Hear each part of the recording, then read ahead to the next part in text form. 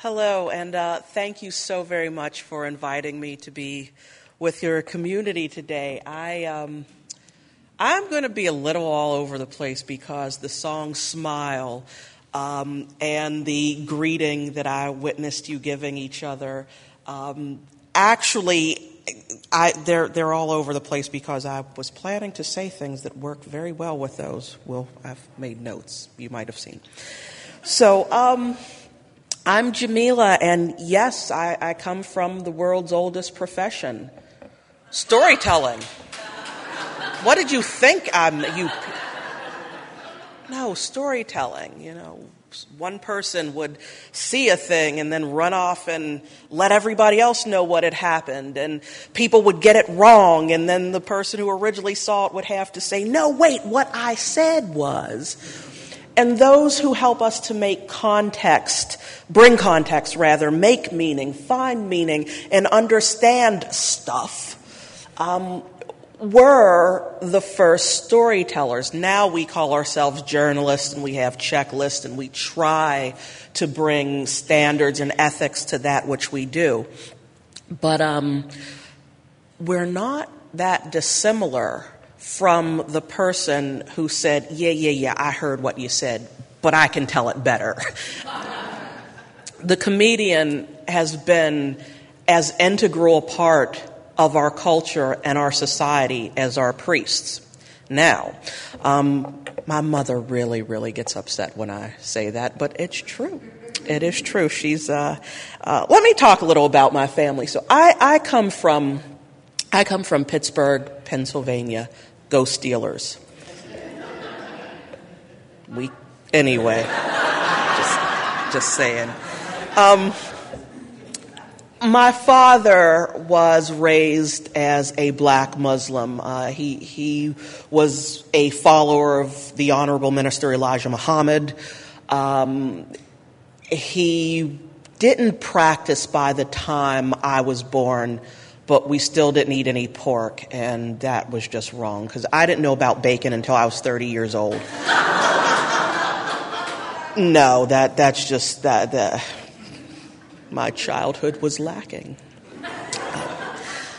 My mom was a Southern Baptist, that church founded on that venerable institution of that peculiar institution of slavery. But again, Mom doesn't like when I bring that up, so she's not here. Haha. But she was raised as a Southern Baptist. All of her family are Southern Baptist. And about the time I was old enough to enroll in the local Catholic school and get the parish discount, the one true faith of Catholicism made sense to Mama, and we converted. So I was raised Catholic.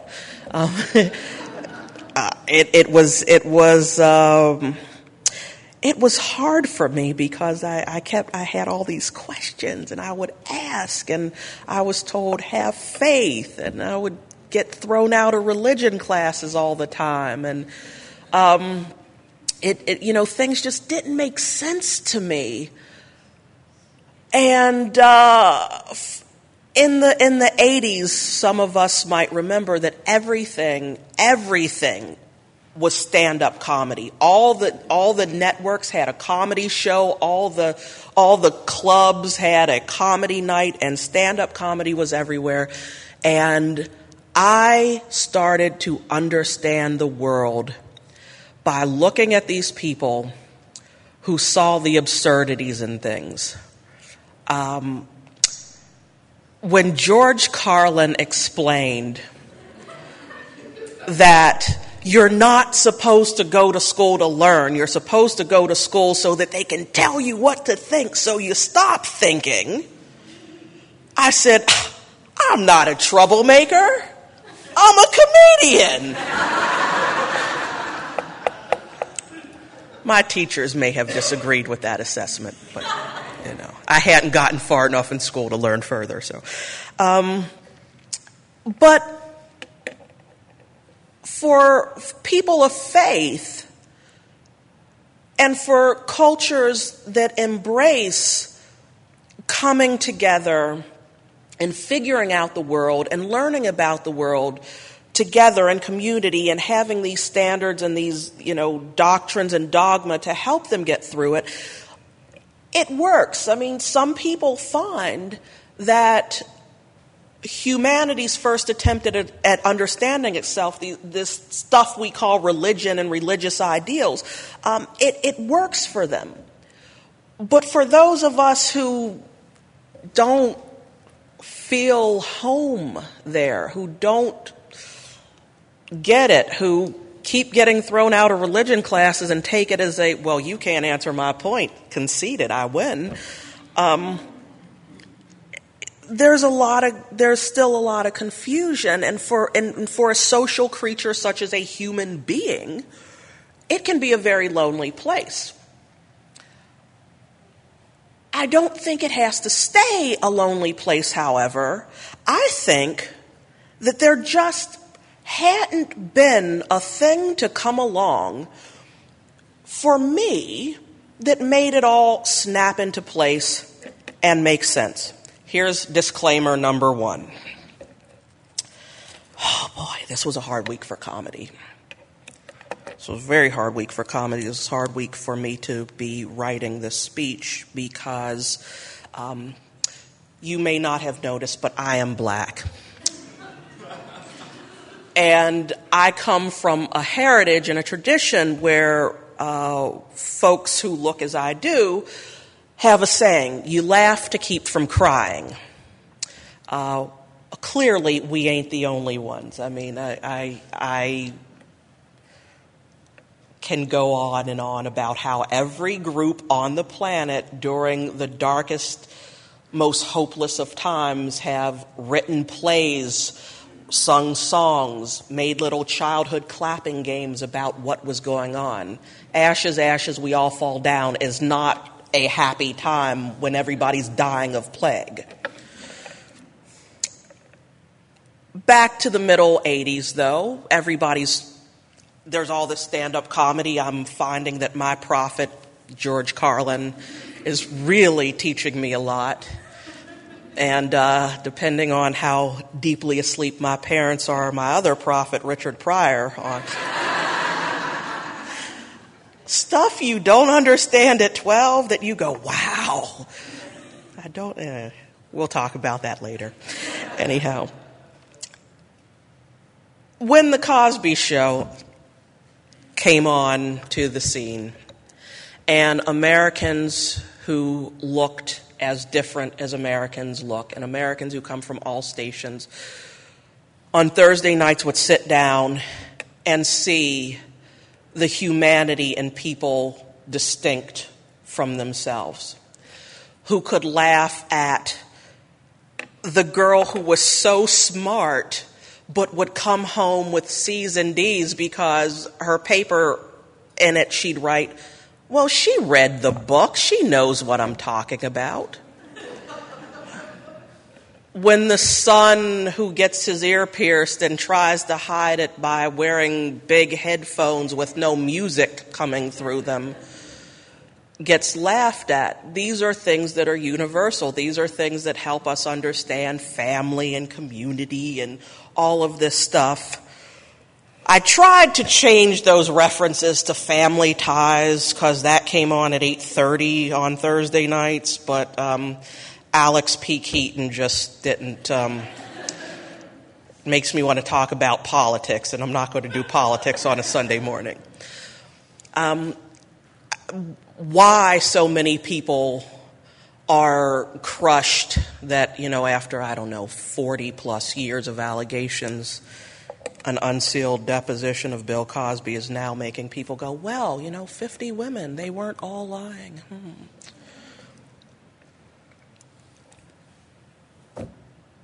I can only make pudding pop jokes to get over that because I will cry otherwise. However, at that particular moment, that particular touchstone in American culture,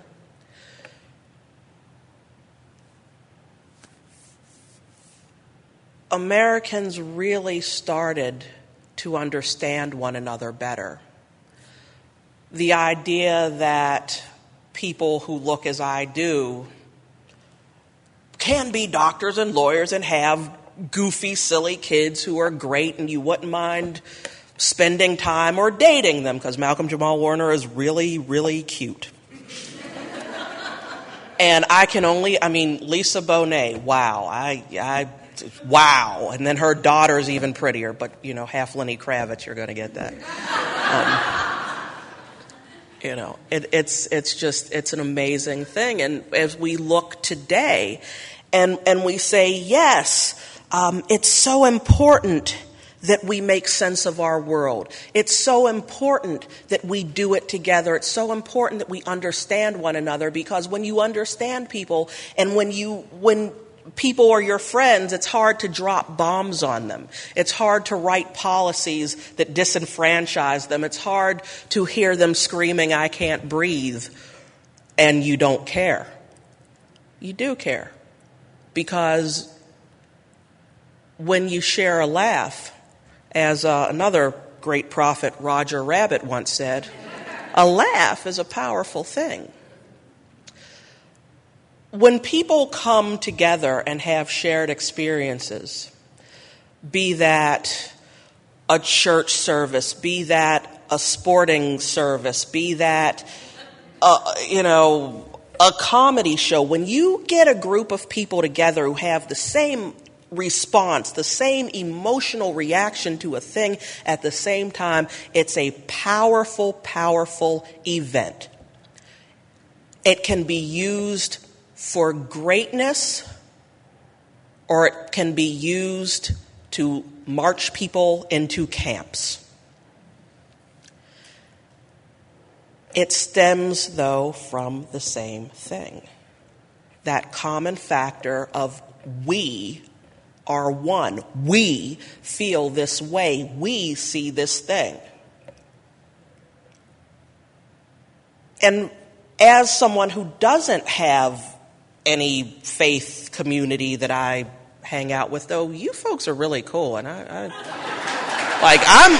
shocked. Okay, so here's where I go off script again. Eddie Izzard, one of my favorite comedians, Dressed to Kill. You should see it. See, I told you, I've never in my life been told to get closer to a microphone. Peter Piper. Okay, I'm good. Eddie Izzard, a British comedian known for being a cross-dresser, though lately he's worn man clothes, whatever those are. He does a wonderful long bit about why are white people's religious services so dour and boring. He hops around and sings gospel, and he goes out of enslavement and oppression and rape and subjugation. You have these wonderful, eruptions of joy on Sunday mornings, and then you go to, I guess he's British. I'll stereotype that he's Anglican. I don't know. And he sings, we have, hallelujah, hallelujah, love, joy, yes, And I love that so much, because I was raised in a black Catholic tradition. So yes, we had the robes and the pageantry and I'm also allergic to incense. So not going into churches with incense is also not hard for me, because my eyes don't weep. It's wonderful. But St. Benedict the Moor Church, where I spent my formative years, I used to love to bring anybody who would come with me to church, because it was shocking to a lot of people that our, offer each other a sign of God's peace. In most churches, most Catholic churches, it's peace be with you, peace be with you. And now we'll go to Sister, at St. Benedict the Moor, everybody got up, went into the aisles, and literally kissed everybody else in the church. It took 20 minutes at least. And, in the days before everybody was doing this to show their affection to one another, you actually got to press the flesh with other people in your community. See how this one's doing, and, oh, aren't you so big? And, some kids would have these cheek marks pinching things at the end. It was just wonderful. And to see that here today, I'm like, wow, you know what you're doing. Good on you. The commonality of being together, the response of sharing a feeling, it's so essential, and it's something that is just, I argue, more necessary in this world. And I think we just haven't made that connection as strongly as I would like to see it be made. When you have all of these studies upon studies, and I know this crowd gets studies, we're not going to break down cohorts, but when you see that so many Americans get their news from one place or another, and where Americans get their news is going to inform the way they legislate, the way they vote, the way they spend their money. When you can bring people together and say, you know what, we are more similar than not, look at how much we have in common when we are sharing moments. We are sharing laughter. We are sharing experiences. Jon Stewart, Bill Maher, Larry Wilmore is getting up there. He's getting there. But the newest guy on the scene, Hannibal Buress, the comedian who did the Bill Cosby raped people joke that brought about this downfall of the cause and all of his ugly sweaters.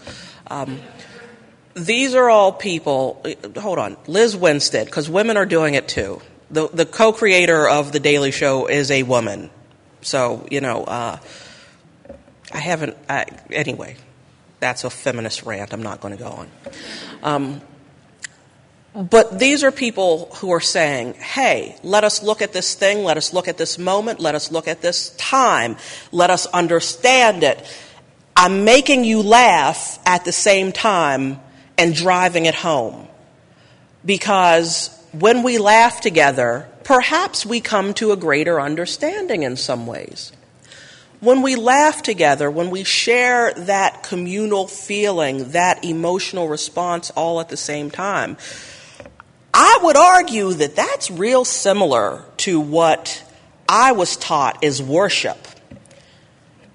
I was raised by being told wherever two or more gather in my name, there I am. But, you put on a Richard Pryor album and get 3 people in a room, that's a church service for me. Miss Rudolph, get your monkey. I could do Miss Rudolph, yes. The voodoo conjure woman in New Orleans. We have so much to enjoy. I mean, we are carbon-based life forms on a pale blue swirling dot, hurling through space and time. And we only get 80-ish years here. Why don't we want to feel as good as we can while we explore and while we learn? When we consider that there really are no individual stories, every experience we've had can be understood by another carbon-based life form on this swirling blue dot. When we laugh about it, when we sing about it, when we write poetry about it, or make documentaries and write news stories about it, we are actually engaged in acts of creation, acts of bringing about something greater from very little in many cases. And that's an amazing thing. It's a thing that we should be delighted to do more of. I really cannot say enough about the song Smile. Charlie Chaplin interesting guy. We know him as the Tramp. We love him as the Tramp. But that's a really great piece of music. Smile though your heart is breaking. Smile even though it's aching. When there are clouds in the sky, you'll get by. When things are bad, when you don't understand, when you need meaning, it's not a platitude. That song is not a platitude. It's not saying, oh, well, smile and be happy and all will be well. It's saying smile through your tears and sadness. You have to look to the things that make you happy. You have to look to the people around you. You have to look to those common touchstone things that can bring you through those dark and lonely moments. Who expected a silent film star to be such a philosopher? Okay, true, he didn't write the lyrics. We do know that. The lyrics came from... Did you mention the lyrics came from Modern Times, the movie? Okay, I love people who do their homework. Yay. Yay. Makes my... so... We are at a point in our country, in our culture, in our world, in our history, in our existence right now where you can be led to believe that everything is crazy and everything is bad and the world is just awful and there's nothing to do but cover yourself up and wait for global warming to take you out or the Monsanto people and big pharma, they're coming for you. But perhaps, as court jesters of old, somebody, someone, something that can make you sit back, relax a little, laugh about a thing, and put it into perspective is a way to realize I'm not alone. Other people have done this, and yeah, that is really silly. And yeah, somebody who wants to be president said, if she wasn't my daughter, we'd be dating. That's creepy and that's weird. But if you think about it and go, and this person is polling number 1 in North Carolina, that's funny. I can't do it. I can't do nothing with that.